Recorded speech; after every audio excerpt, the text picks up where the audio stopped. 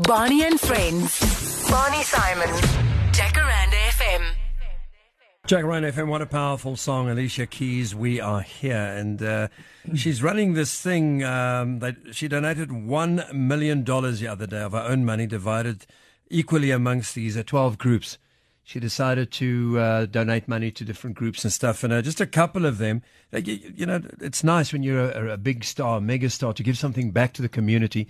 And I want to find out what you're doing about that, young man. Dylan Oliphant, my in-studio guest. He's a stand-up comedian, although tonight he is sitting down. Are you okay? Was that a good joke? You're a sit-down comedian tonight. Yeah, I'm a comfortable comedian tonight. You got me there. Well, she calls us We Are Here movement, and she looks at like different groups striving towards improving gay rights, fighting racial inequity in the justice system. So she's involved with that, and she's also, it's called Keep a Child Alive. She's involved with that. So, it's amazing that she's got such a big name. She's out there, and a lot of people don't know about this. But you're still up and coming. You're 24 years old. I tell you, not long to go, and you're going to be the next Trevor Noah in this country. I can promise you that. Trevor had to start somewhere. And one day, when you've got a big name and everybody knows you, and I'm sure you do it already, to give back to society and your community in Eldorado Park. I'm sure, like you said, the school, you went to that school, your school that you went to the other day. Do you think it's an important thing to do? To give back? No, definitely. That's what we are here for, to give back. We can't be taking and taking. We must be giving. Because that's what we are here for. So yeah, I go, I try my best to give to who I care for and who I like. In fact, you should start with who you care for, who the closest to you, who need it more, because that's where charity begins. It begins at home, where you give birth to a child called charity. Now, your parents, are they proud of you at this stage? They must be. I mean, the other thing is, like, get a real job, Dylan. You know, it's like you ended up as a professional comedian. Is that what I can call you? Yeah, I ended up a professional. I remember going into my parents' room, telling them, I want to become a comedian. My dad, I saw a tear fall down his cheek. Oh, no. Because he also cries on the first day of everything. You should have told him a joke, maybe. It was like, the first thing he asked me, am I going to swear? That's what You're going to swear a lot on stage? Am I going to swear a lot? Am I going to use vulgar language on stage? Because he doesn't care for vulgar language. Mm-hmm. So they accepted it. Well, it was difficult in the beginning. I'm sure it was difficult because I told them I'm going to leave college because I attended at like Rosebank College. It's horrible. What were you studying? Journalism.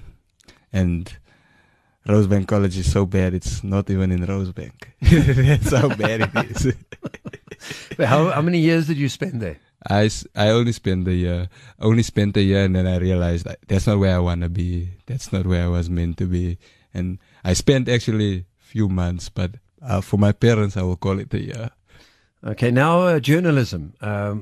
Why did you get, I mean, I know, as you say, you like writing stories and poems and stuff, and journalism, it could have been, I mean, if you were a journalist, how long is it, about 3-4 year course? What do you think of journalism all over the world? I mean, today they were shooting rubber bullets at journalists and stuff. Is that the kind of thing you wanted to get involved with? No, that's exactly the only reason why I didn't like journalism. I love the process of writing. Writing is a good thing. But the only reason why is because it's too factual. I don't know, I'm a creative. Creatives don't like facts, really. Well, we work with facts, but we want to put our own thing in there. We can't be going, police shot rubber bullets, but I think they should have used the real bullets. That'd be a horrible article. Yeah. Well, I'm glad you didn't end up being a journalist. You're going to be one of the most amazing comedians ever the world has ever seen. I can just see it. I can just feel it. That you're just this amazing guy, not because you want to be funny or whatever, but you're still a youngster. You're 24 and you've got discipline and you love people and you know exactly what you want to do in life. A lot of people your age, what are they doing now? You know what I mean? Yeah, they in Pollsmoor prison. Yeah, exactly. Let's just go back to Eldorado Park, the vibe there. What was it like with all the violence around as well. I mean, okay, you're a bit younger, but your parents and your grandparents, they must have had a tough time during the apartheid years and stuff. Did they ever talk to you about those years? My parents actually never spoke to me about apartheid. The only things I've actually know of apartheid was learned at school. My parents actually never spoke to me because I was also a baby, and by the time I was 4 or 5, that's when apartheid was completely gone, when they could speak to me. They didn't really mention apartheid as a thing to me, so I don't really know anything. But still today with stand-up comedy, do you use anything that, I mean, as you say, you didn't really know what happened, but I'm sure you've read a lot about apartheid and you've heard about those bad old days. Do you bring that up during your stand-up comedy show? I bring up apartheid every now and then, but it's not what my act is mainly about. My act is not even about race, really. I do bring up race as a story, as a thing, because we can't be hiding the elephant in the room. It's the thing that. But apartheid is not really a subject that I go on wild about. Yeah. Now there was one guy called Trevor Noah. You were at school, you were at college, and when was the first time you heard about this guy called Trevor Noah? You saw him maybe on TV or maybe, where did you actually see him, at a live show? I saw him at a live show, but when I saw him, I was like, this guy looks familiar. Then I realized I've seen him on TV before, but I didn't realize where on TV or what. I saw him on TV. And I watched him at the comedy festival called the Just Because Comedy Festival. And I was like, wow, that is awesome. I would, in that same year, I think he did his one-man show at the Lyric Theatre, the Daywalker, his first one-man show. And I was like, I want a ticket to that. And my parents were like, no, you can go alone. I was like, okay, I'll go alone. I want to go watch Trevor Noah. And I went to watch Daywalker. I saw the opening act there and I was like, that's what I want to be. I'd love to be the guy opening the show there for Trevor. And then 2 years later, well, a few years later, I found myself as the opening act on that stage at the Lyric Theatre. Let's have a listen to Trevor. Where is Trevor now? Trevor, please stand up. Well, he doesn't want to. I finally get to the front of the line. The guy comes to the window in the truck. He's like, hey, you want tacos? So, well, it would be awkward if I didn't. He's like, hey, I don't know. Maybe you just want a Coke or something. I said, no, I wouldn't come here for a Coke. I came for tacos. Give me tacos. It's okay. How many tacos you want? So I don't know what they are, so just give me one. So we say one taco. He's like, one taco coming up. And goes and he prepares it, does his thing, comes back and he's like, hey, here's your taco, friend. I said, thank you. He's like, yeah, you want a napkin? And now on our side of the world, a napkin is that thing babies wear. So he was trying to say serviette, which is what everyone in the world says except America, serviette. So he goes, you want a napkin?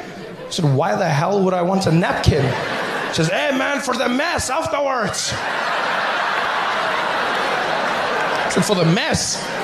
Is it that instant that I'm going to need a napkin? He says, yo, you never know with tacos, man. 1 minute you think you got it, then it's coming out. My in-studio guest, Dylan Willifant. Dylan, it is time now. Willie says... bring on the jokes. I'm here to interview you. We're having a chat about your life. Now they want you to tell jokes. So are you prepared to tell a couple of jokes later on during the show? Are you okay? Maybe I'll rock. But do you want to stand up when you tell these jokes? Because you are a stand-up comedian now. No, I don't need to stand up. I can just sit down. So how do you feel like, I mean, you're in a room with a lot of people and there's always a joker, or in a pub or whatever. There's always one guy that thinks is funnier than the comedian. And nobody laughs or whatever. And has that happened to you where you sit next to somebody and you go like, wow, man, you didn't hit the punchline? Have you had a go at somebody like that where you're just trying to help them out? Like, my jokes are better than yours. Was there a stage in your life when you did that? Screaming at the comedian, going, my joke is better. I would never do that. It wouldn't help the comic. And it wouldn't make me feel better about myself either. So no, I'd never... In fact, comedians hate heckles. They hate it when someone thinks they're funnier than... Because odds are they're not as funny as the guy that's on stage. Most of the time, I would say, just call on the guy on stage and tell him to come prove to us how funny he is. Because that's what people always think. Because a lot of people think that they're funnier than the comedian. But when you call them on stage and then you're like... But also, how do you feel like walking on stage? I mean, backstage. obviously, the adrenaline. I mean, when you had to go on tour with Trevor Noah, how did you? Obviously, you didn't phone Trevor and say, Trevor, it's Dylan here, I want to be on your show, whatever. How did that happen? How did you get booked to go on that show? He must have seen you somewhere or heard about you. Yeah, like I say, in 2012, the club he actually played there, I was actually on right before he performed that show, That's Races. In 2012, I opened for him in his national That's Races tour. Barney and Friends. Barney Simon.